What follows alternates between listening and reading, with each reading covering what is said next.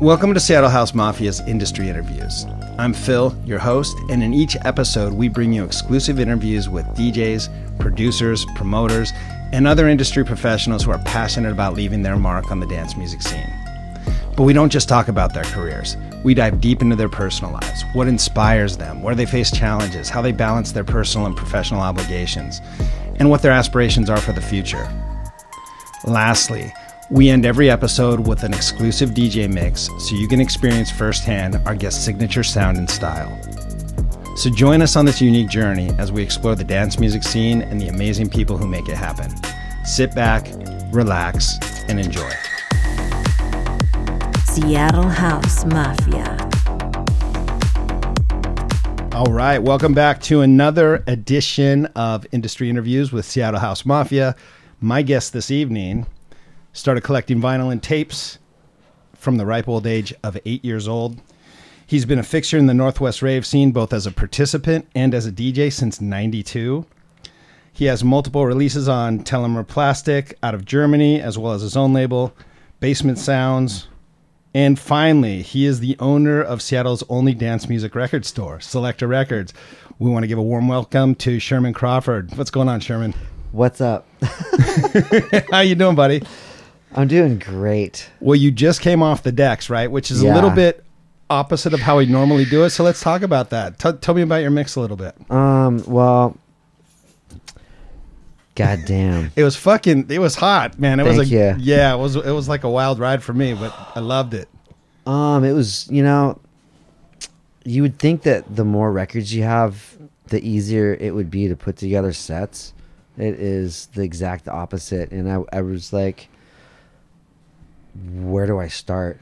And it was like, it was really like some stuff that I've pulled like deep out of the collection lately, where I was like kind of rediscovering stuff. Nice. But it's all like kind of based around what I'm inspired by, and based off hearing new shit that reminds me of old stuff. I'm gonna try to not cuss. No, you can cuss all you want. All right. So what? No, I'm sorry, I just interrupted you. You're gonna say something else. I don't remember. Well, what I was gonna ask you is, for instance, make this about me for 3 seconds. Do it. I'm gonna do a drum and bass vinyl mix soon, and there's one record that I absolutely love, and it's a little bit hard, and I'm trying to build the set around this particular record. Do you approach it that way, or does it all depend on the set? Like, what's your approach when you're putting a set together, especially vinyl? That is a huge factor. Like one record, you definitely want to play. You're right? like, it starts off with like a little stack of like new stuff, and then it can be based around one or two records, and it's like, how do you incorporate those? And then you're like, well, what time am I playing at? And can I even fit these into this set at this spot? Right. And you try to envision the room and who might be there, and you're like, this is not going to work, or fucking, I can't wait to play this. And it's like, well, how am I going to start? And who's playing before me? Who's playing after me? How do I, it's always a puzzle. Yeah. And I'm sure every single DJ encounters that. It's like, unless you're playing the same shit, all like the whole set. Which, like, if you are, you're fucking boring. Let's be honest. And I've been guilty of doing that. I went into this. I was late on the minimal tip, and it's kind of embarrassing. But it's with minimal techno, it's very easy to get fucking caught in the minimal rut. Right. And then you're like, it's hard to get out of. So you definitely need to know your music, and I've run into a situation lately, the last couple of years, with having the shop, where I'm inundated with new records and like stacks. Like it's crazy, because I'm like, I skip through them, and I'm like, okay, yeah, this is cool. Like, sell this, keep that, and I can't tell you how many records that I have sitting around where I'm like, I know that's a house record, and I know it's dope, but like, I can't remember exactly what it sounds like. Right.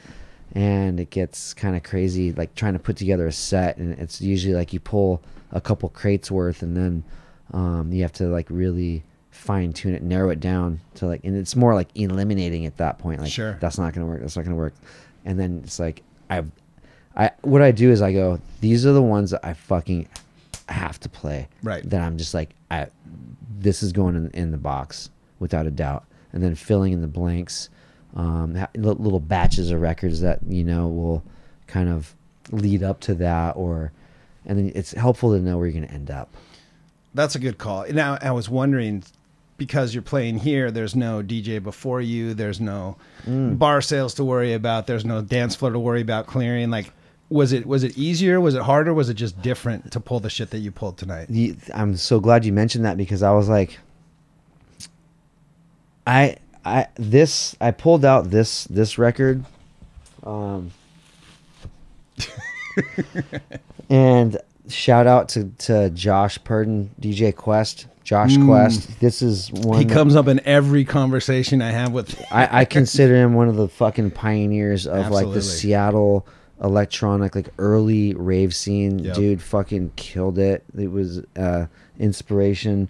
Musically, he bridged so many gaps, but he used to start out some of his sets with this, and it's surface sounds ska. Love it. Hard one to find, but I don't know. Like I did a live stream the other day, and I started with this, and I didn't really like pull records for this set today until today. Okay, I'm just making sure you put some work in. You kind of disappointed. Well, I did. Like I had some stuff that was in mind, and then some of those records got lost, and I was fucking digging today trying to find them and like kind of going nuts.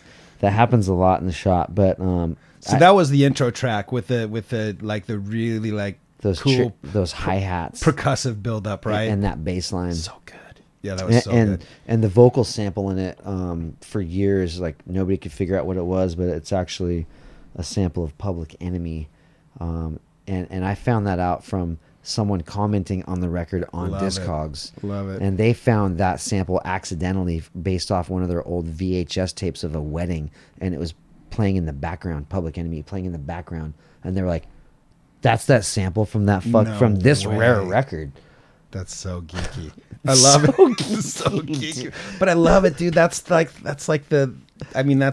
of the love of what we do, and when we're digging for records and we're like just loving the music. Yeah, absolutely. Like giving a shit about like, what it says and like where it might have been sampled from. Totally. Is there anything else? Like, I know you played some rare tracks too. I know that's one of your things as well, right? You have some records that just no human on earth can find anymore, right? Well, be honest. Okay, so then the answer is no to that. Other people can find them, but it's like, has anyone played them recently? Right. Or I don't know. I do have some that I feel like, I don't know. I have a lot of records where I'm the only person that I've ever heard play it, but it's not that I go out right every night everywhere. But I don't know. I kind of pride myself on obscure records because, and I'm going to shout out the Wicked crew, and like some of the earliest parties that I went to. Totally. Fucking Thomas and Marky, all those guys. Thomas was my favorite, but blowing my mind, and I'm like, where would you ever even find this record? Like, what is this? Like, it's like almost not even dance music, right? Like, what the fuck is this? And I kind of like gauge everything on those early days of having my mind blown, and I always just wanted to hear more stuff that I'd never heard, right? And so I kind of like, that's how I play records, is I try to like play shit that no one's heard, and that doesn't always work. Yeah. For the dance floor. Oh, I could see that. Yeah, for sure. Right.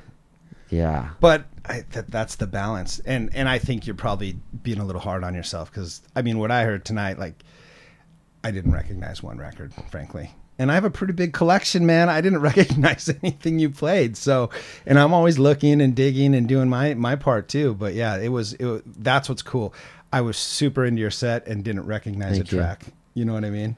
So that was pretty cool. That was kind of intentional, because like, I mean, that's very intentional. Yeah. like because I know that this is going to be archived, yeah, I was pulling some crazy shit. Yeah, it's great. Well, so let's go back a little bit, because in my intro, we talk. You've been collecting music since you were 8 years old. Like, what got you into that? I can thank my mom for signing me up for breakdance lessons.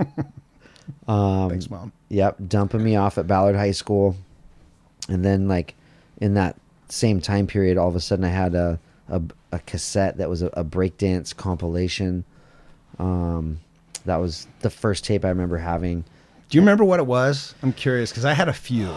I've tried to find it on Discogs, and I was like, why am I not finding this exact release? Right. But I can imagine, actually, I know for a fact there were so many compilation tapes that came out of the same sort at that time. They had like Rocket and Tour de France, and yes, totally, and totally. like the fucking, I think that the background on the tape was like a brick wall. Yeah. With like the artist's names like semi graffitied in like an old computer font, like not actually graffitied, but like. Yep. And it was like breakdance, something like volume 2. It was Totally. I don't know, and I can't figure it out. It drives me nuts, actually. Yeah. Especially being like a Discogs geek, I'm like I want that tape again. Right. No, absolutely. And so you got that breakdancing background, and that do you still breakdance, by the way? No, I didn't stick with it. I wish I did, because when I watch like the competitions, it's mind blowing. Those guys are such good athletes. They're acrobats. Oh, they're dancers. They're like actors. Like, there's so many elements to breakdancing. Yeah, I'm like, I have bad wrists from skateboarding, and I'm like, when they're doing I'm like, or the one hand. I weigh 210 pounds. Like, one hand balance and like lifting themselves with forget it. Those guys are amazing. Yeah, and I'm almost 50, so like, no, I didn't stick with it, but like the music stuck with me. Absolutely. Right after that, got from skateboarding, got into punk rock, and of course hip hop, because like the skate videos back then they were like some of the best soundtracks ever. So raw, right? Oh my god. Yeah. And in sixth grade, BC Boys, License to Ill, and then all the punk, and then going to my first rave at 17. Yeah. And like the clash of the energy of punk rock and like the hyped up like breakdance beats all smashed into like a fucking giant sound system. Yeah. I was like just blown away. It's so good. Yeah. It's I never got into the punk stuff, but actually when I work out, I listen to punk now, because I dig it. It's either like golden era hip hop or it's punk when I lift weights, and I don't listen to dance music, but it's, whatever. It just works for me. Yeah, no, I hear you. Yeah. So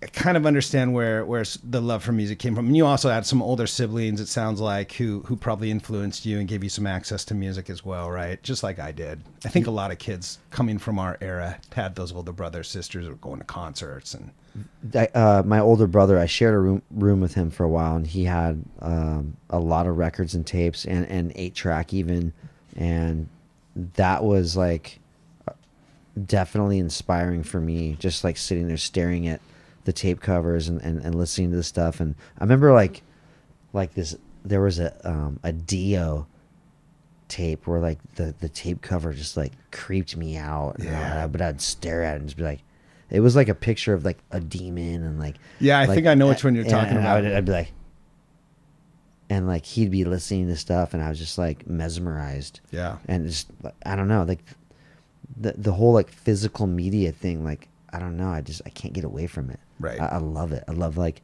holding stuff in my hand like while I'm listening to it, and like researching it, and like, just, I don't know. It's fucking geeky. No, man. Well, it's funny. So I want to tell you a little story. So I knew of you for a long time, but I'd never like officially formally met you. And then one time last year, it was like June, July, summertime, I get on my bike. My wife's like, "Where are you going?" I said, "I'm going to go to the record store." And she's like, "What do you mean record store?" And I go, "What do you mean? What do I mean?" And she's like, "Well, don't you buy your music online? I always see you on your computer." I'm like, "Oh, I get it. No, this dude, there's one dude in Seattle who owns a record store that's dedicated to dance music named Sherman. And I know who he is, but I don't know him. I want to go to a shop and see what it's all about, you know?" And so I went up to the store. I was a little bit nervous, honestly, because you do know a bunch of people that I know, and I didn't want you to think I was some poser or something, because I've been in this shit for like 30 years, right? And like within like 5 minutes, Sherman and I are having 3 hours go by, right? And so I leave not only with a bag of records, but with a new homie, and then also booked to come play back at your store a 3-hour vinyl set, which I thought was dope. super cool. Yes, oh my God. But it was risky. You didn't know what I was all about, really. So, I trusted it. But that's it was so dope. Yeah, that was a great set. It was really fun. I mean, between you and me, that's probably the funnest gig I played in a while. Like since COVID, really. Like, well, we've done some cool shit at the beach, but like coming to your place and playing by myself, vinyl, not sharing with anybody, taking it on the journey that I want to go on. Yeah. And 3 hours is like enough room to breathe. And there's not really the pressure of the dance floor, even though I play pretty like dancey percussive anyway when I do house. And one of the funny moments I just remember now, when you're talking about abstract records, there was one record where you're like, "Dude, what is this?" It's got this female vocal sample that's real repetitive. And I show you, it's just a white label on both sides. I have no idea. Oh yeah. That's the beauty, right? Yeah. Yeah. Of course. That's the one I want to know. It's the one you want to know. I'm like, I don't know, bro. I've had it forever in my stack. So yeah, that was my intro into your store. And then what I realized about you is you've just done such a good job of like curating the history of the Pacific Northwest dance scene for, I don't know, so like the early 90s with flyers and different, I don't know. It was amazing to me. Like, not that it wasn't like walking into a time warp, because I would make it sound like you're this nostalgic thing, because you're not. Like, you're doing this... You're doing this forward-thinking dance music thing, but there's a ton of history built into your store, which is so dope. Which I want that. And, and like, it's funny because, like, I told you about that giant... Actually, I showed you the flyer box. Yeah, right? yeah. It's massive. That's what blew me away. And I had a friend of mine that, way before I opened the shop, but it was like right when I moved back to Seattle, I showed her this flyer collection, and she was doing something with maybe the Seattle Art Museum, and okay. I was trying to figure out a way that I could display them, and I never figured it out. And it wasn't until I opened the shop, and I was putting really cool record sleeves on the ceiling, like right. Tiled like the floor, and I started to run out of the jackets, and I was like, what am I gonna do with the rest of the ceiling? And I was up on the ladder, and I'm like, fucking flyers. That's so good. Duh. And yeah. like, I didn't finish the whole ceiling because, like, I was maybe going to get kicked out of the building last summer. Right. So I stopped putting them on the ceiling. But how the hell did we start talking about that? No, I was just talking about the first time we met, which is like we knew each other forever, but we really had never met each other, which that's why I wanted to get you in here. And then we started talking about the Groove Tech thing, yeah. You guys have to get Zach in here. Yes. I agree. I agree with you. And BPM. Yeah. And John Cunningham. Yeah. Get them all in here. Yeah. And I would love it. Maybe I'll shove them all on one couch. So make it super awkward. Okay. Anyways. We're doing that. So if we go back a little bit, right? Like the record store thing is a big endeavor that I want to get to, but I know you're from here, you're born and raised, but you actually took off to Hawaii for a little bit. And tell us about that experience for a second and why you left. Or why you left Seattle, first of all. Burnout. A lot of stuff was kind of falling apart here. Like, it was a crazy time in 2005. I shouldn't say that a lot of stuff was falling apart, but definitely a lot of people falling apart on drugs that were around me. Yeah. I guess myself included. And one of my best friends, Dave Zam, had moved out to the Big Island, and I went out for a visit, and he was throwing parties out there, and I came out and played one of the parties, and it went off, And I can only imagine in Hawaii. it was so dope. And he was like, man, you should just move out here. It's like blowing up out here. And I was like, I need a change. I need to switch it up. And I just moved out there and got happily stuck for almost 12 years. Was it blowing up because it was a different scene, or was it blowing up because they were a little bit behind what was happening on the coasts? Both. I mean, Okay. they were like way behind, but not really behind, but just like different. Yeah. Like, I mean, it being one of the most remote island chains in the world, like definitely, even with the internet though, but like still like it was just like behind, but like different in its own way, where it was like untouched. And like when I moved out there, I didn't give a shit what was happening on the mainland anymore. I was like, that's admittedly why a lot of people move out there. They're like, right. I need to get the fuck out of here. I don't care what's going on out there anymore. I'm out here now, and it's just a different scene. And it's like, it's super renegade, definitely like tighter, like tight knit crews. Yep. Beach parties. Yep. Generators, fucking jungle, like private property. There's like on the Big Island, there's like no clubs. There's Right. like little like small like bars. So you guys are doing these. Now your event was indoor, outdoor. This monthly that you were talking about. Or Yeah, what? it wasn't my thing. I just kind of came into it. It was Dave Zam and You just became part of it. I got you. Yeah. It was, DJ Unity, who's from Kona, who works for Roland now. Nice. Badass dude. They were doing a monthly called Heat. Okay. And I came in and started being a part of it. And it was at this place that was right like in downtown Kona called The Mix with 2 X's. Yeah, you got to put 2 X's.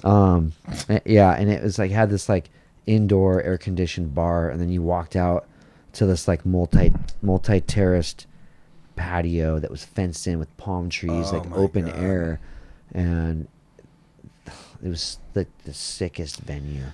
I went to I've never been to a proper like moonlight, party like at Hawaii or Thailand, which it will happen. But like I went to Winter Music Conference with Groove Tech a couple times, and one year, I don't know who the DJ was, but we were setting up a stream in this club, and literally, man, it was going for like 45 minutes, and God, the air feels so good, and it's warm, and it's nice, it smells good. And I didn't realize until it got dark that we were actually in open air. There was no roof on this part of the club. And I just like fell in love with it. And I was totally sober, but I was just so into what was going on. And I don't know, man, there's something special about hearing that kind of music on a good sound system outside, with nature, right?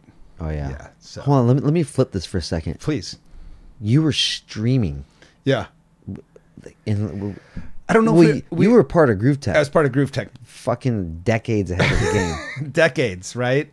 I mean, there's like a few influences in my life around music, both individuals and also kind of movements or companies. And Groove Tech is absolutely at the top of the list. They did things and were thinking about things in ways that I still don't think people have sort of reached that maturity yet, It's just mind blowing how ahead of the curve that whole thing was. And how many people it influenced, and how many people were buying records from Groove Tech, or just buying records in general because of Groove Tech. Yeah, walking in to the upstairs and sitting at like one of those little terminals and placing your order, and then going down that ramp down to like the downstairs and like grabbing your records, and you're like, this is fucking high tech, like craziness. Those guys were absolute visionaries, and I almost feel like, I do feel like just a little bit too far ahead of the curve. Yeah, I tried to get a job there a couple times, and they were like, I was like, I mean, I wouldn't hire you either, so I did. Just teasing. Yeah, because there was, you would have been. Who hires fucking raver dudes to come work there? No, they were such smart guys and had such an amazing vision. We'll have to do a Groove Tech episode. Like you said, I want to get Zach, BPM, get John in. Because it would really, because I came in late, and I didn't get the full picture. So, but I loved every minute there, man. It was amazing. And the things they did, for folks that didn't know, This was a company that ran a 24/7 streaming radio station with live DJs that were, and then they were also selling vinyl and CDs, right? And it was a record store. It was a record in store. a way, but Yeah. it was so advanced for the time that it's actually still, kind of advanced in that, like the way they had it set up. Yeah, it was amazing. And then we had a studio in London. We had a studio in San Francisco. Like there was so much cool. I'll just give you one funny story. So we were in San Francisco, and Gene Ferris was actually playing in the studio in San Francisco. And it's just this little room, but good, like nice KRK sound. Like everything was dialed in our Groove Tech studios.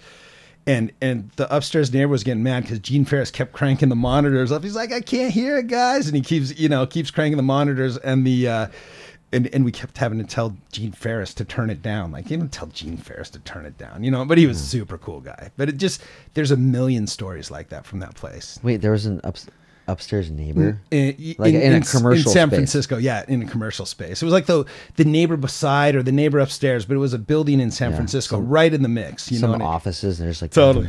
boom, boom, boom in the background. Totally. It was amazing. Yeah. I mean, I got to give you a little bit of credit, because when I went up to your record store and we started talking about the good old days, not in a nostalgic way, but in like, this person, you went to this party. Wouldn't it be cool if, like, we have these wouldn't it be cool if conversations? That was part of the inspiration of why we're doing what we're doing now, bringing DJs in, bringing producers in, having chats with them, seeing what they mix when there's not that external pressure happening. So in a way, like that visit that I made to your store was part of what kicked this into gear a little bit. Groove Tech as well. Oh yeah. Yeah. Like you, Groove Tech, and a lot of other folks in between, but we were just like, man, we can do this. Like who nobody's doing it. Let's do it and make it fun, Yeah. And it's just been a blast so far. But what I was going to say is record store, to me, it's a very like romantic idea. And when I think about anything besides how cool it would be to say I owned a record store, like actually running a record store, I would fucking crash it into the ground. Like it just seems like there's so much complexity and such attention to detail to do it successfully. Like what possessed you to decide to open a record store? Well, I can't really say that it's gotten off the ground. So let's start there. Okay. It's a work in progress. It's my little baby. It's been a dream of mine for a long time, and it was miraculous how it happened. So but it is, I think that's the first important point. It's been a long-term dream for you. It wasn't something you necessarily stumbled into. It was a dream, and then it kind of manifested in a number of ways. Both. Right? Okay. Both. So, I mean, like, coming back from, on a visit back to Seattle from Hawaii, and doing a search for record stores when I pretty much knew that there was no more dance music record stores. Yeah. I knew that Platinum had closed. This was 2016, I think, that I came back for a visit. No, maybe 2017. I don't know. But I came back for a visit, and I searched for, techno record stores, and Looters came up. And I went there, and I got lucky. It was open. Michito and Derek were both working. And I strolled in, and I was like, oh, okay, like, this is pretty much all underground dance music, and I was digging in it, and I met them and bought a stack, and I told them that I might be moving back, and that, I was really excited about what they were doing. And then I did come back for another visit, except the second time I was like, hey, and I came back to Looters. They were still open. This is a pretty small window of time, actually, within like a year. Right. And what year was this? Or I think this was 2016 and 2017. Okay. And I came back there and said this time I was like, hey, I'm moving back here, and I'm looking for a spot where I can rent a space to set up a studio and bump music and not like piss anybody off. And they were like, there actually might be a room upstairs you can rent. Okay. And so I moved back to Seattle. I get the guy's number. I get an apartment on Queen Anne. Finally get in touch after like months of trying to freaking get through to the guy that was leasing that building. I mean, I was like, I almost gave up. I was like, I guess don't call me back. I'm trying to rent part of your upstairs for a studio if you don't want to, whatever. finally called me back, and I ended up renting part of the upstairs, and I set up a sick studio. And the record store was still going at that point. But you had nothing to do with it at that Correct. point. Right. Correct. I had nothing to do with it, except I was like trying to like get them to like maybe let me work there or be involved. I had tried to get jobs at record stores many times over the years. Never once would anyone fucking hire me at a record store. I'm like, I don't know. Whatever. I tried to get a job at Guitar Center one time, like so bad. And they were like, no. I'm like, I guess I'll never have a job in the industry that I'm into. Except That's so funny. I take that back. I did work at Potosa Music in Wallingford. Okay. This is in like 2000. This is right before I moved to Hawaii. I was working at, do you remember Potosa Music? No. Remind me. Potosa was an accordion shop. That's why I don't know it. On 45th in Wallingford, but they had a side room that was ran by my, he was just my boss at the time, but now he's a friend, Lionel. Okay. Who, there was a keyboard shop, and they sold like drum machines and synths and software. It was fucking dope. The cool stuff. Yeah. And I lived around the corner, like 4 houses down on Latona, right by Pudge Brothers, one of my I know exactly what you're talking favorite about. pizza joints. Dude, I used to play hockey, by the way, with the guy who owned Pudge Brothers. Good guy. Really? Believe that. Small world. Yeah, totally. Anyway, go on. I'm sorry. This is what happens when you live in Seattle your whole life, though. It's so bad. Yeah, so I did work at a music shop. But anyways, back to Looters. I rented part of the upstairs. Looters was kind of faltering because the building was supposed to get torn down. That was like why it was kind of a short-sighted situation. It was kind of a pop-up thing, and then they were like, we only have this spot for a little bit. We're not going to dump a bunch of money into it. It's just like, this is what it is. Like, come get it. And they were actually ahead of the game also, because they were live streaming back in 2016, 2017, like every Friday night. And I thought that was badass. Like when I first came back to Seattle and they were doing that, I was like, this is cool. And like, and I got a set playing there one time. And I actually, the side story, which I'll get into in a minute, but I want to finish like how I came into that space. I'm going to put a pin in it. Pin it, baby. Pin it. Get you there. So the record shop Looters was kind of like faltering, and I had the studio upstairs, and then I had to get rid of the studio because I couldn't afford at the time my apartment on Queen Anne and the fucking studio. And what happened was that whole building just kind of became like a giant man cave. Like I think they shut the record store down. The upstairs, there was just a bunch of stuff. And at that time, I was trying to, my lease was coming to an end on Queen Anne. I was on Craigslist trying to find apartments, and that is fucking depressing, looking for apartments in Seattle. I hear. It is like terrible. And so I was striking out, and I was like, man, there's a whole apartment above the record store, or what was the record store. Maybe so I hit the guy up. I'm like, dude, just you're doing nothing with the building. Let me rent the upstairs. Yeah. And I wasn't even actually thinking record store at that point for myself. Okay. I was just like, I know there's an apartment up there, and I know I can be loud because I had a studio there. I can fucking bump beats at 4 a.m. No one cares. And so he was like, yeah. And so I moved in there, and then he kind of disappeared a little bit, and I had to call the property owner and like, hey, I just moved in here. I think dude's lease is up in June. I just moved in here. And she's like, you live up there? I'm like, she didn't even know. She didn't. She's like, how are you living up there? Because I had to get the shower fixed. Right. And, the hot water. And it was just like, it was fucking rough for a minute. But it seems to be a theme with you, like this sort of scrappy. I mean, I'm scrappy, baby. Yeah, dude, you definitely are scrappy. Like, okay, keep going. No, this is interesting. I mean, I lived in a hut on fucking Maui for a year with like. Did you really?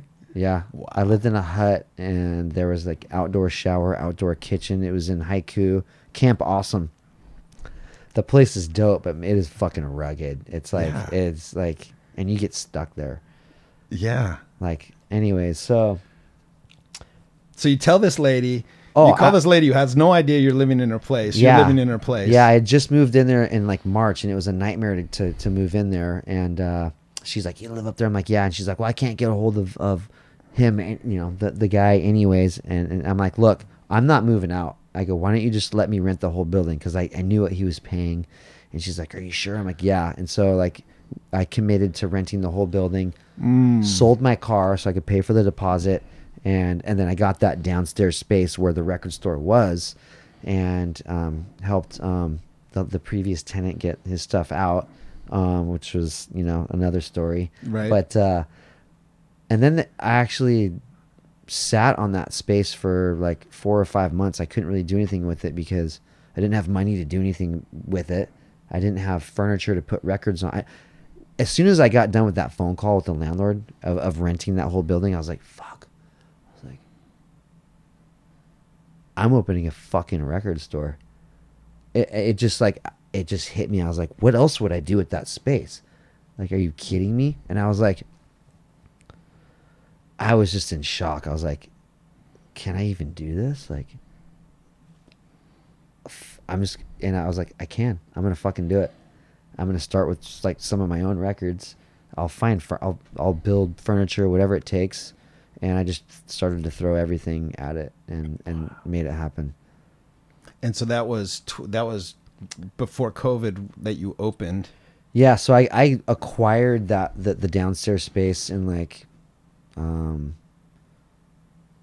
June or so of 2018, and I didn't open till it was 2019, and the shop opened in November of 2019, right before COVID, and that was crazy because I had this like vision of like the shop being like an old 90s dance music record store where like people came in and had to wait for the listening station and like meet other DJs and producers, and like that didn't happen right away. It's actually happened big time now. I've Love it. I've had so many people meet each other at the shop, and like people that like people come in and it's like, oh, like, you know, this guy has a sound system, and like you have this, and like it's been what I envisioned, but it was like, you know, 3 years in the making. Sure. That's, you know, a pandemic is not necessarily something that any of us predicted, though, because I have a feeling it would be just the way it's set up and the way you've gone about it. And I think your general work ethic and your philosophy, it wouldn't be any other way. Like, wait. A pan what? What's that? Just kidding. What did I say?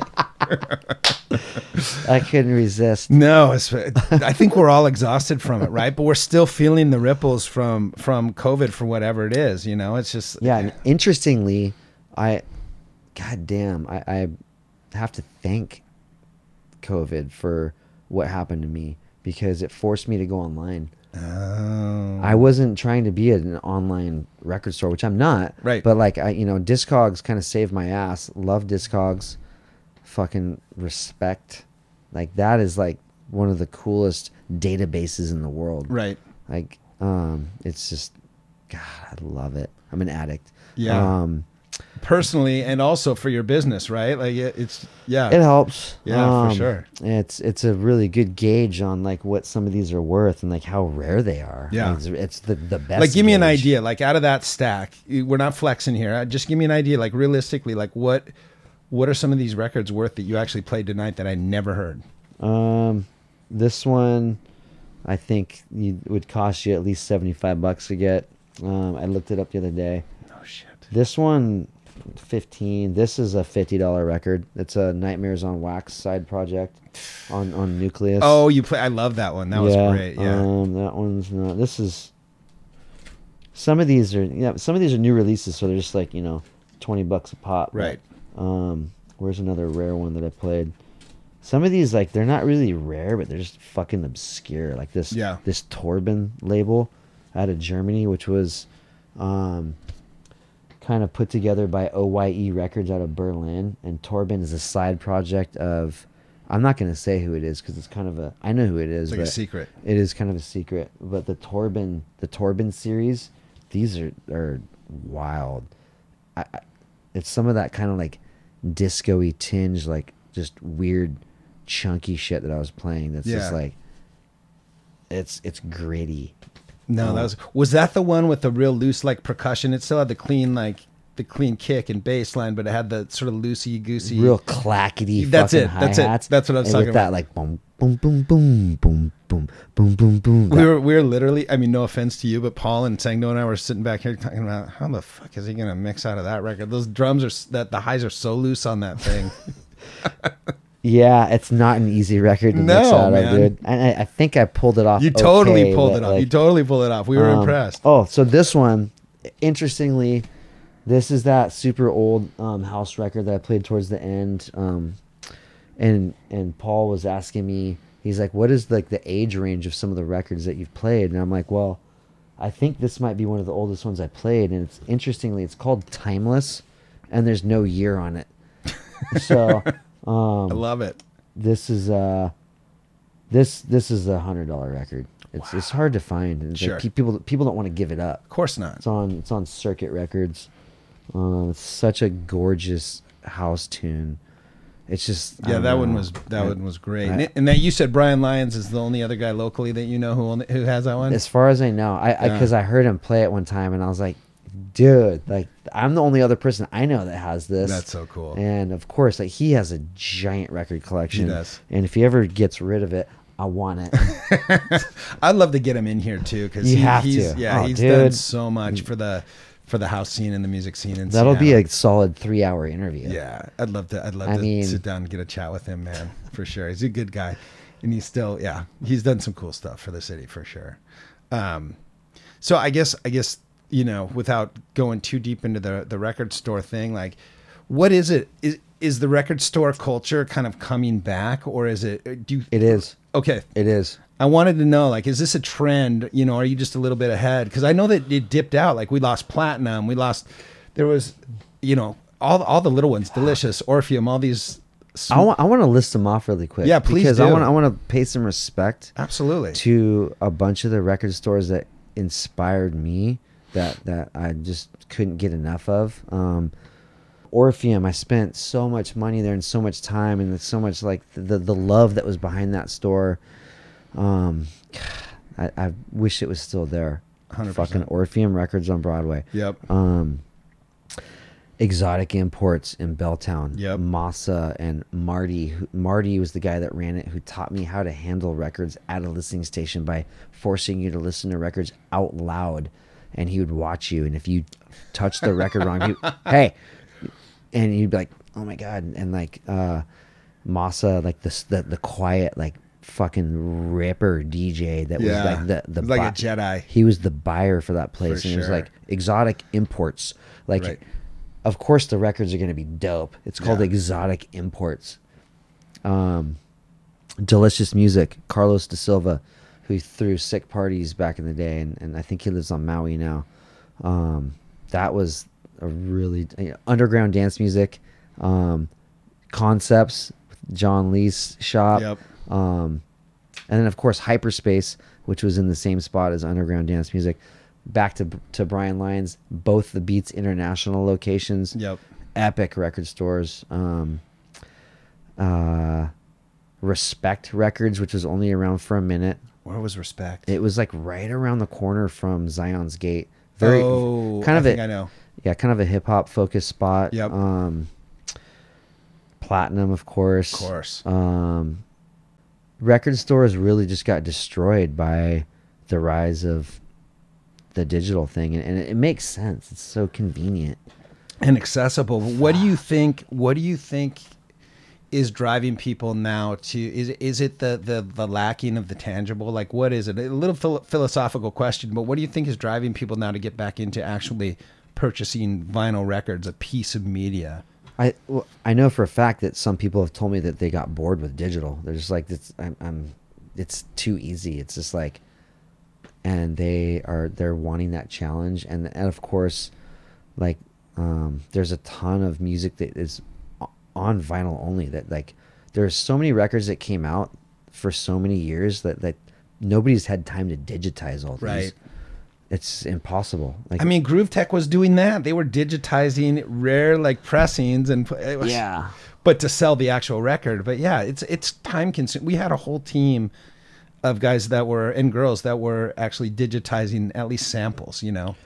Yeah, people are bored with digital, and there's a whole, like, there's so many younger people that know that there's all this dance music that came out that was like way pre-digital. Yeah. That's so timeless that and hard to find and like super inspiring, and that whole like sound has really come back around. I mean, I'm gonna think of one person right now, and I'm gonna shout him out. Max from Apartment E Records, which is a local label, comes in and he is very into 1994 specifically 94. Yeah, and was it 94? I'm pretty sure it was 94. But like, and Love it. and it's a thing. Like, music produced. I'm talking about like house and techno, like underground dance music that was produced from like, 89, 90, 87 up to like 94. It's got this sound. Right. And like after 95, 96, when like a lot of like computers started coming around and software really started to like kind of get to a point where it was a little bit more attainable, and better, and like, computer power was like you could actually fucking do something with it and have some memory to save stuff. And you didn't have to own racks and racks of hardware, right? Yeah, I gotcha. But like the records from like, that era, like right up to 94. Okay. And I've joked about this, and I still want to do it. I want to record a mix. It's called 94 or Before. That's just like house and techno records that are. I love it. Because they have this like fucking looseness and like this like raw analog like punch, and it's just like there's something about them. It's after that, it's hard to recreate that with computers. Yeah, I think you just made me think back to like one of the stories. Another person I'd love to talk to, but Sunshine Jones from Dub Tribe, Yeah, right? yeah. So his whole journey, I'm gonna sort of compress it, but he adopted digital and everything else, and apparently his car got broken into, and he had all his music and his controller stolen, and basically had to start from scratch, right? And now he just plays live sets. I mean, he'll play DJ sets, but most of the time when you see Sunshine Jones on a bill, he's playing with all analog gear, and it is fucking sick, dude. It is so good. Like seeing him interact with if you just look at a picture, it's mind bending. It's like there's cables everywhere and knobs and just, It's amazing. And, shout out to Dub Tribe. Oh my God. Yeah. It is interesting to see the resurgence of record stores and digging culture and vinyl and everything else. And I think you're on the front lines a little bit, right? Like we saw all the stores go away, and not that I want you to have competition, but I think you're sort of showing people that it can be done though, which is good and bad, right? Like I'm actually kind of waiting for someone else to open up a shop. Me too, because I'm like, it could happen, and it would be kind of like I would shop there. Totally. Like I shop at all the record stores in Seattle. I kind of make my rounds, and like I support them all, except for.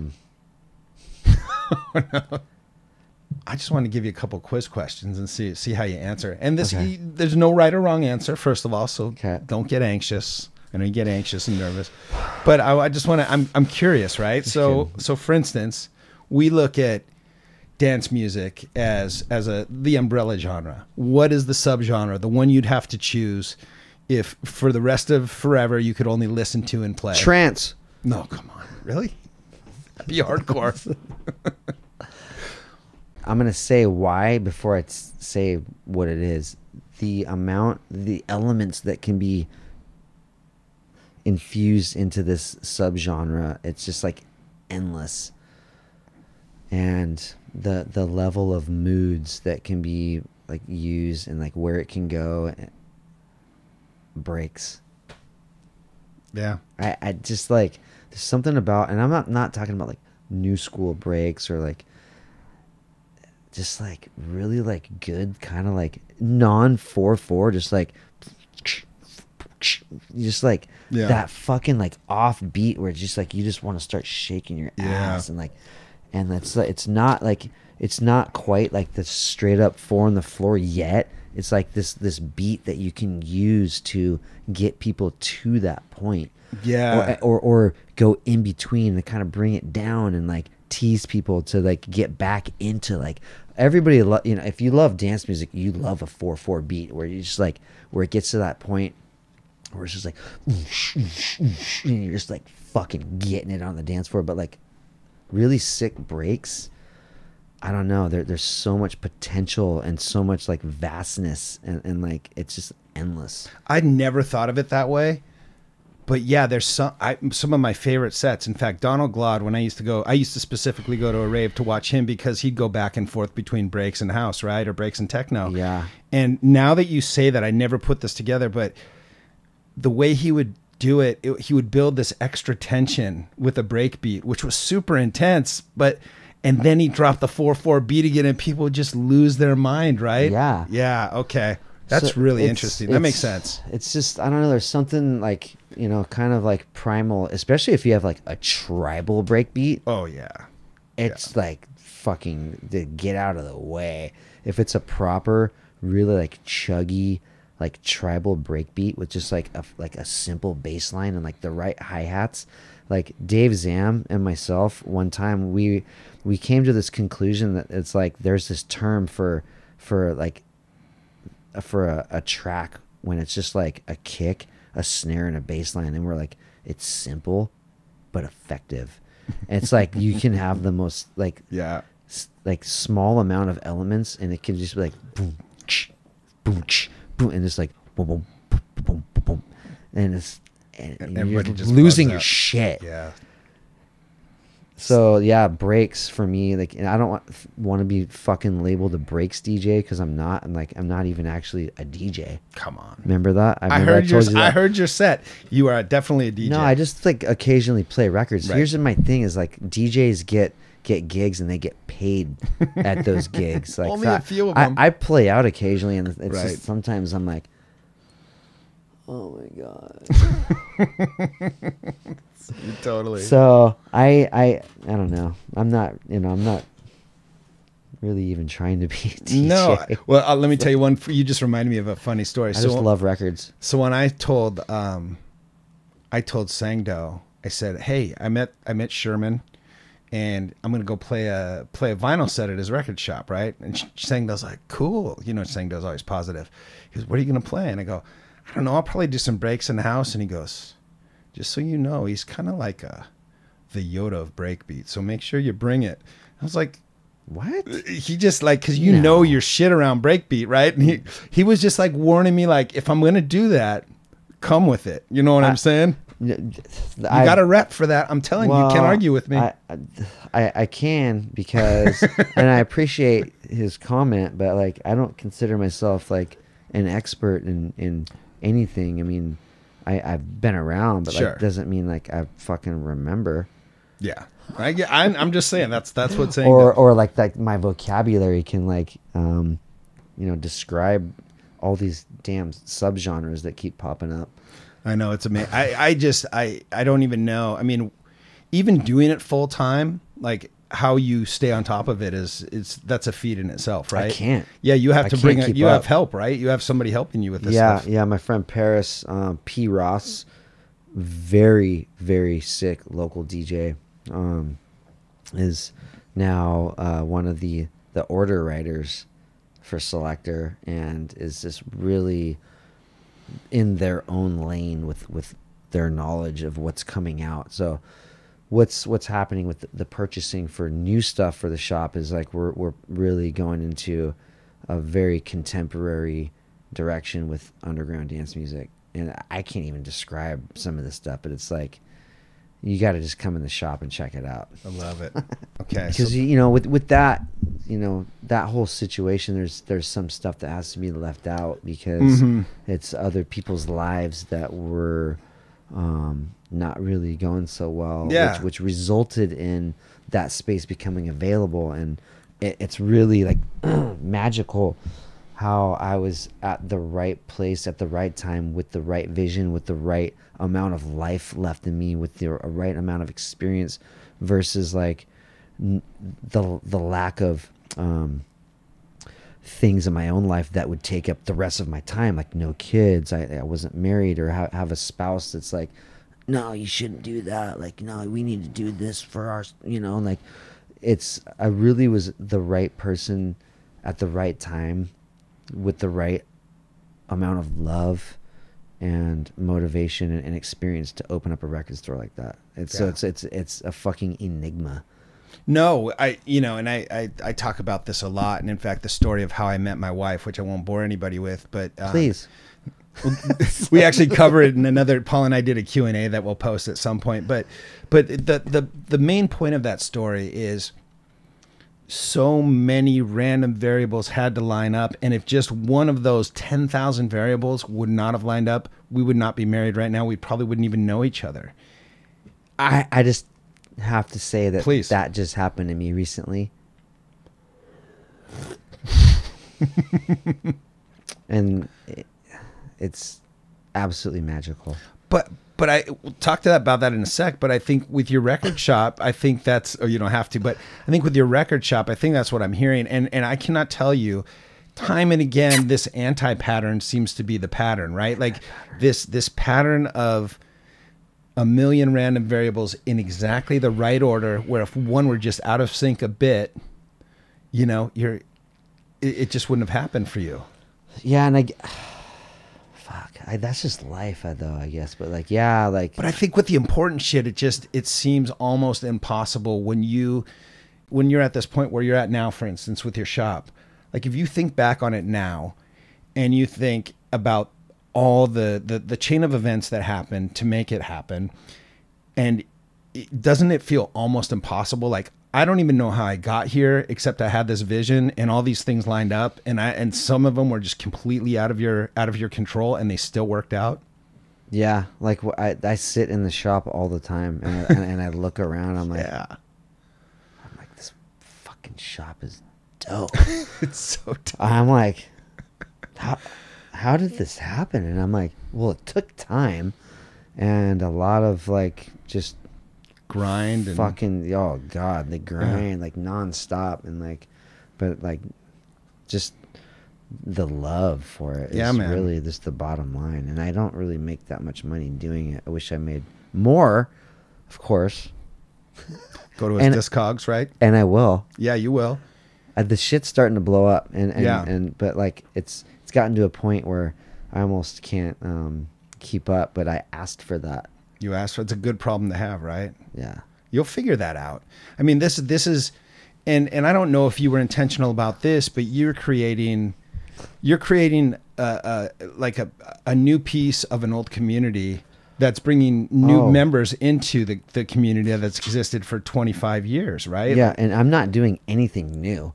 No. I'm like, I can't tell you how bummed I was when I came back to Seattle, and like there was like pretty much all the record stores that used to be around. I knew most of them were gone, but I was like, it's a drag though.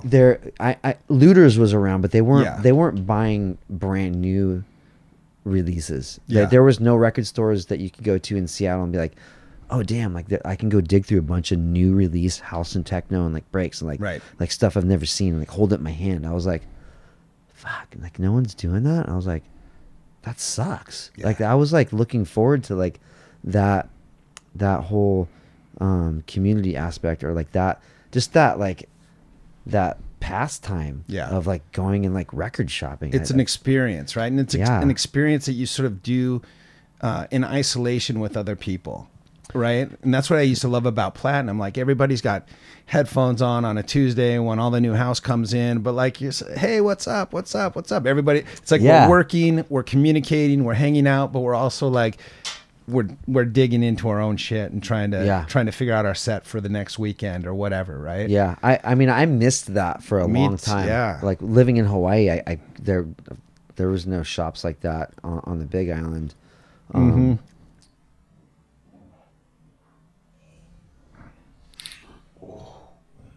Almost I almost spill Good save. Last time I dropped a whole thing of water. There's no electronics. No, but like I was bummed when, I knew the state of record stores, worldwide. It was not a good thing.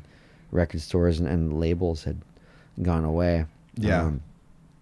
So I was, the fact that I was able to pull this off is, it's been fucking magical. Yeah, I mean, you pulled it off, and you're still pulling it off, and it's just, it's fun to watch, and that, like, the minute I met you, I knew, like I told you, it helped sort of feed into the idea of doing this actual show, but also I was like, I got to get that guy in here, do a set and talk to me. You know what I mean? Like, and it's been, thank you. Yeah, no, man, it's been awesome, and I just appreciate you helping us out, being part of what we're trying to create. Oh, yeah. As far as like future for the shop, right? Is there a vision for the shop, like beyond what you're doing now? Well, there needs to be more of a vision, but like part of that vision is to streamline the subgenres of what's in there. We're trying to get a lot more brand new stuff in there, and have a large selection of new release stuff. It's just so expensive. Right. So like, what is the average 12-inch now import? I don't want to say the wholesale cost. No, just what it's going to cost an end user. $20. $20. Yeah. $19.95. I mean, like, and I'm on like the low end. Like some shops are charging 24, like, 25. Yeah, $23.95 for an import 12-inch. And yep. I remember when they were fucking $8.99. $8.99, even cheaper through Groove Tech, because we had a London studio, so we could get imports for like $1 cheaper than everybody else. Yeah, another brilliant plan, man. Let's bring Groove Tech back. You and I talked about this, and it's not. God damn. We're coming and doing a DJ set. Like, I always love that about Groove Tech, but I even back then, I thought it was a little bit of a miss that we didn't get to know like Diesel Boy or DJ Swamp or some of these huge names that came through. Wait, they played sets there? Oh yeah. But you didn't get to talk to them. No, we didn't get to talk to them. Yeah. We didn't get to interview them. Yeah. Like, They were just, I think people want to know I think people like to get to know people, but they also like to hear about their struggle. They like to hear that they're humans. They're not just some super producer or festival DJ that was just dropped in out of the sky. Because I think we get in that delusion sometimes, like, oh, it's just that guy. He just got super lucky, or he has all the assets. But the truth is, everybody's struggled in their own way to get to where they're at in music, Yeah.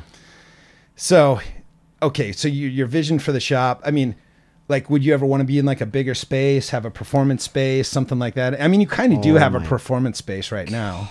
I need a bigger space. I would love you to get a bigger space. But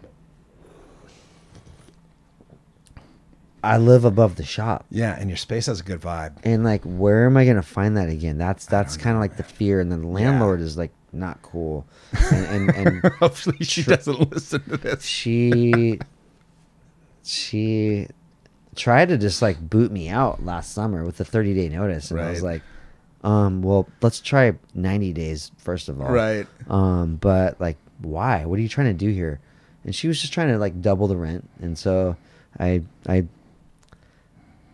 talked her down a little bit. I smooth talked her a little bit, and I held my ground. And Good. The rent went way up, but I think she's gonna do the same thing this summer, which is like I don't know, but I need a bigger spot anyways. Yeah. I'm out of room. Yeah. So, I mean, in an ideal world, I would love to have a space outside of my house to do what we're doing here, like a mixed use, have some offices, performance studio, pool table, lounge area. So maybe we just go in and get a giant space together. You run your record shop out of it.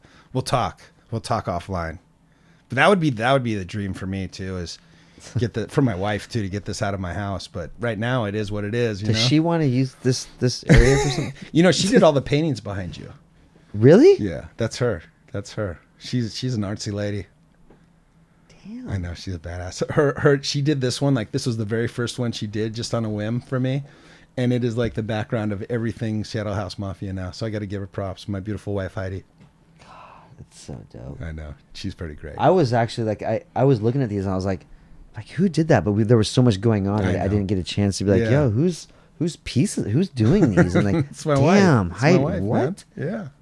Yeah.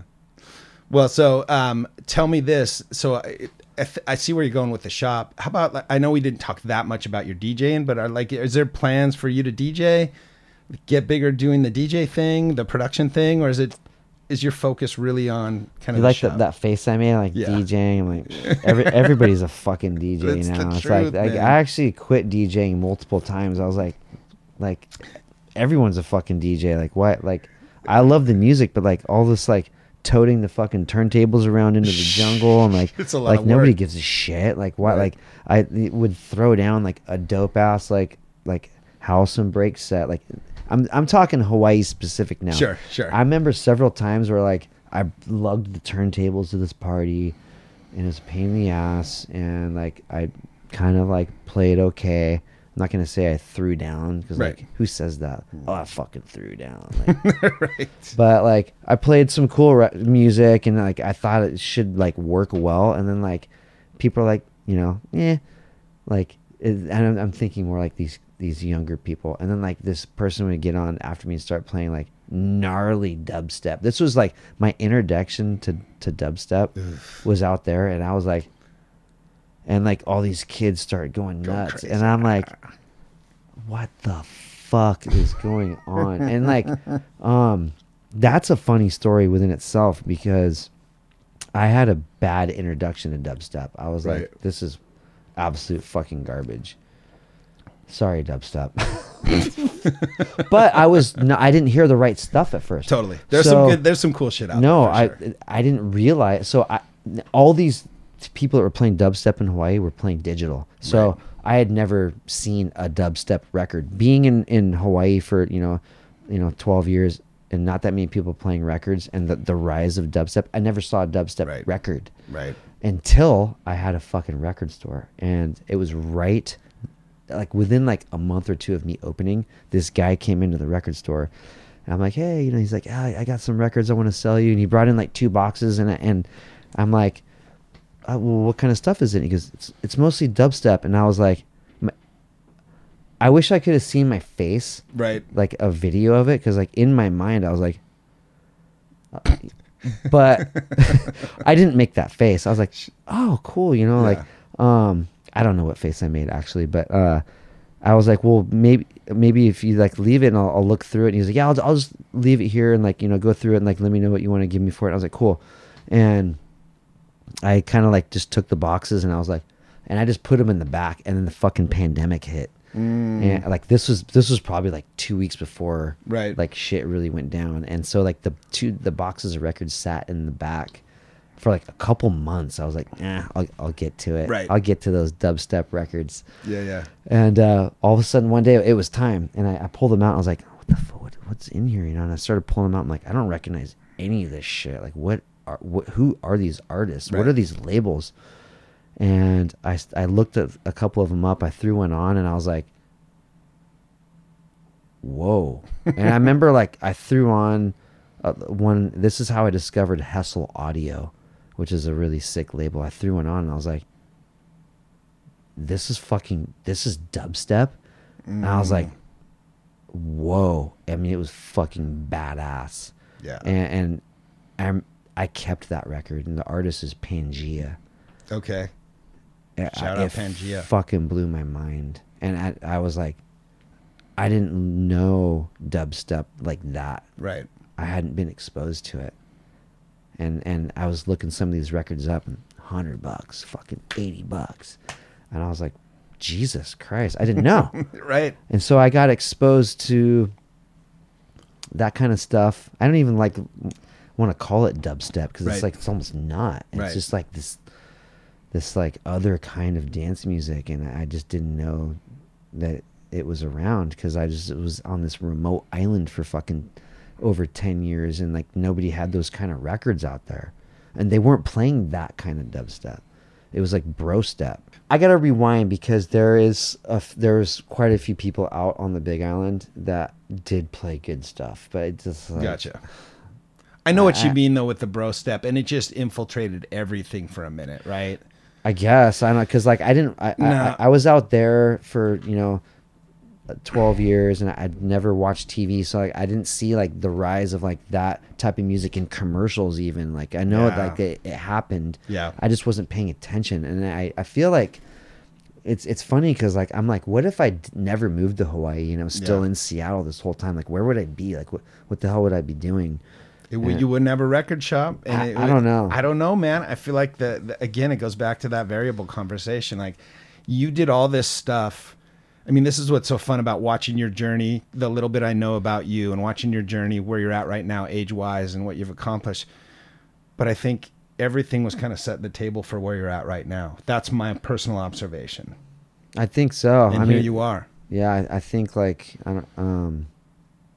with the whole record store thing, it surprises me that there wasn't someone else that was stepping in to fill that void for like a dance music focused record store in Seattle, which is a city that's known for music. For sure. That was another thing where I was like, man, like this is like Seattle's known for it's not known for dance music, but it's a fucking music town. It's music. We're an artsy town and a music town for sure. Yeah, and I'm like, there's not gonna be like a dance music record store. Like, someone's got to do it.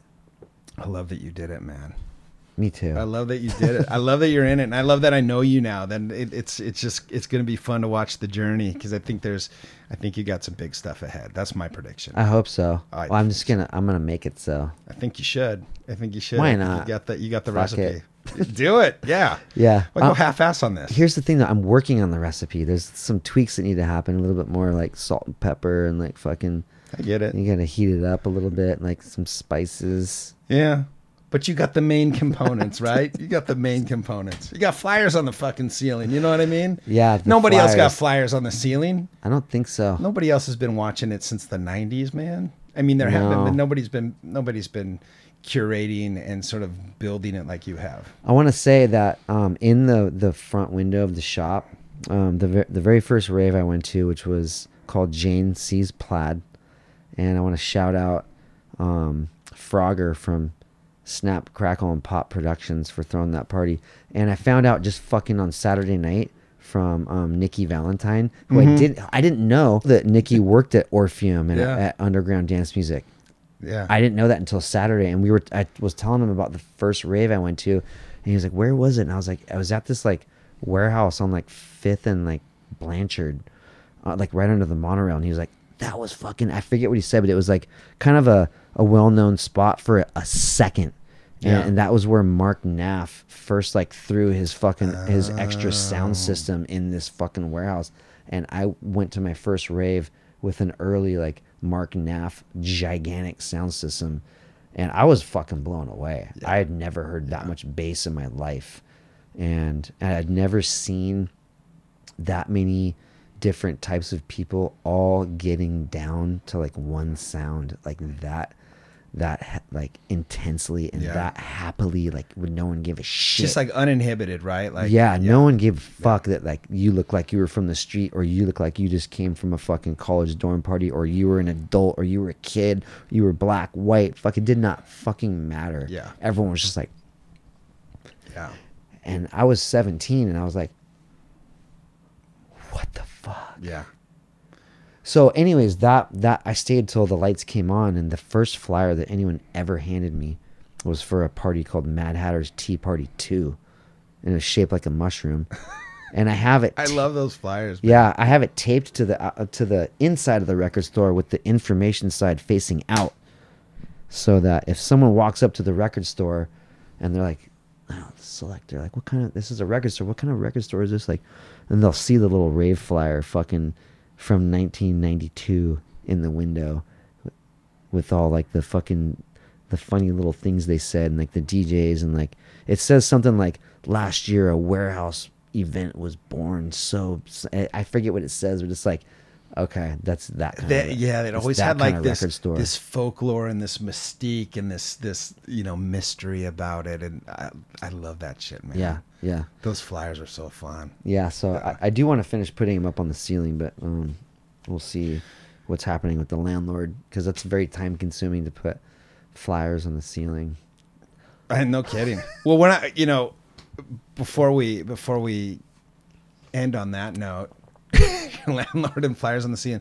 Is there anybody else you want to shout out? Any current projects you're working on outside of the shop? I mean, it can have to do with the shop too. Just want to give you that. I do not want to draw a blank right now for fucking shout outs because I'm on like, I think at least 4 days in a row of 3 hours of sleep or less. I get it. And it's like I'm a tweaker without the tweak. Totally.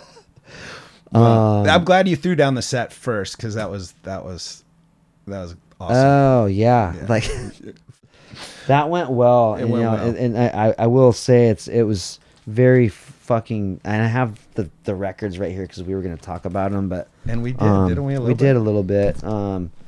But that was really hard to pick out records for this because I'm overwhelmed with records, and it's a good thing. But when like if you're trying to play a set and your tastes are so like all over the place, and you have thousands of records to choose from, you're like, all right, where do I start? But to me, the fact that that's important to you, you could have grabbed a handful of 123 BPM house records that were a little jazzy and just come in here and spent 15 minutes pulling stuff and played a little set, but you didn't do that. And that to me is important. And that's why I want to have guys like you in here, because you give a massive shit about the music itself, right? Well, I have PS. What's PS? Perfectionist syndrome. Yeah, I know that scene. So when I know like shit's gonna be archived or recorded, I'm like, well, I want it to be good. I want it to be memorable. I want it to be different. I want it to kind of maybe tell a story, but like be something that someone would want to go back and listen to, and that can be difficult to puzzle together. And it's easy for some people, but I don't think so. I don't think the people that care, the people at perfection, I don't know if it's ever easy. Well, it can happen easily when you're in the right, when you have the right stack of records, and it helps if they are fucking similar. Right. That helps, but the stuff that I like, it's so mood dependent, and like it's so easy to like, you can beat match this shit all day, but did the moods line up? Did you just like completely kill the vibe? Yeah, you beat matched it perfectly, but it went, or maybe it went the opposite direction. And beat matching isn't everything. It's not. And I think even with technology, I think there's even some of that nuance lost. I was talking to Amy about it.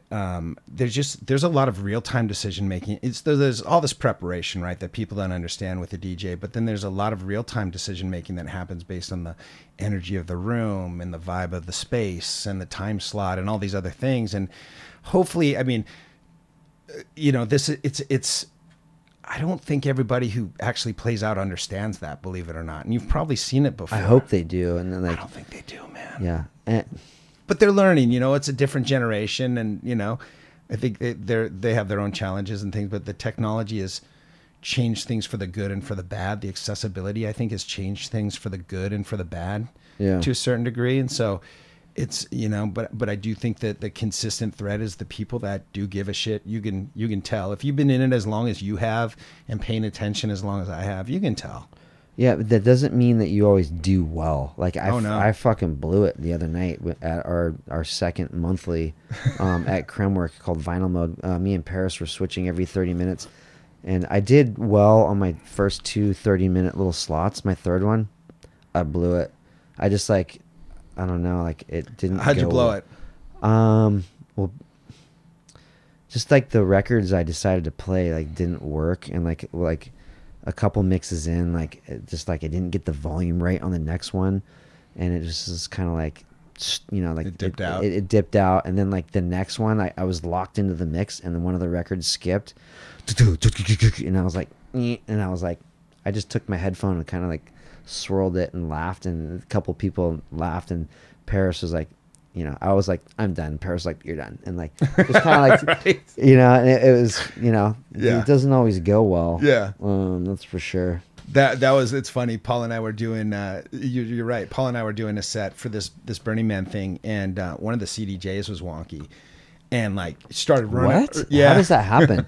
It did, man. It was funky. What do you mean wonky? It was running. You said wonky. It was wonky. It was running. It was like it started running fast, and Paul did the same thing. He's like, "Yo, I'm out." I'm like, fair enough. It was my turn coming up anyway, but he's just like, "It's on you now, man. I don't want to." I thought CDJs were perfect all the time. Never. No, technology is not perfect. That's a good lesson for the kids as well. Like, kids, technology is not perfect.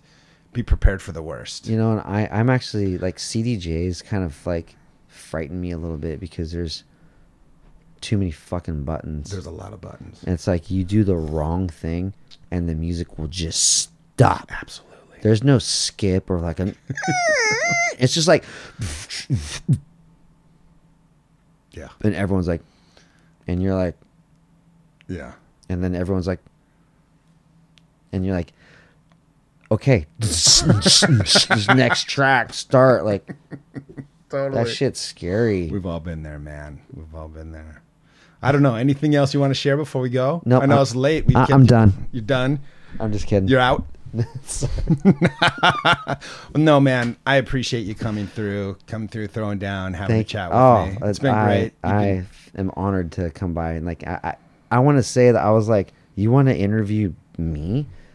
I'm like, hell yeah. I'm like, I was never, I really wanted to say this, and have it put on record. I don't feel like I was, ever I'm not an integral part of like any music scene. I was just a participant and a lover. And like, you know, I tried to DJ back in the day and I did a little bit. I was never a household name. I just fucking loved it. And, for you to want to interview me, I'm like, well, what did I ever do?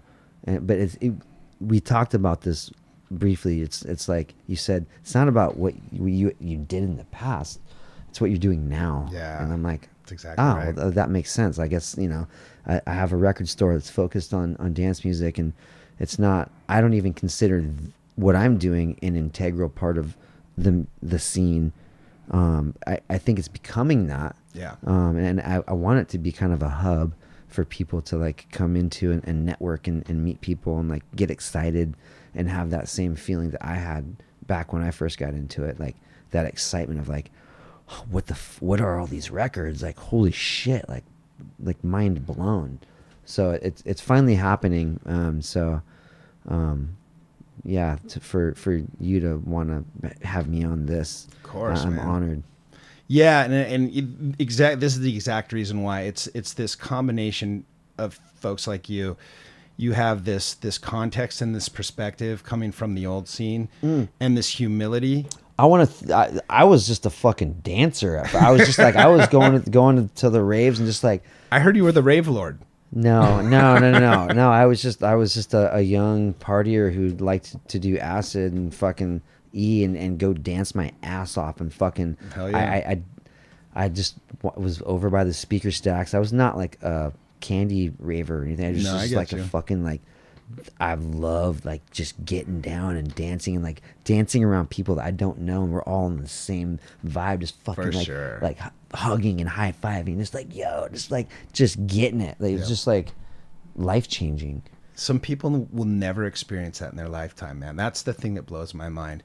And they'll experience maybe a portion of that, but I feel like we really did experience the golden era, at least in the Northwest, of that particular vibe, that particular scene. And I do miss it. But it made me who I am today. It made you who you are today.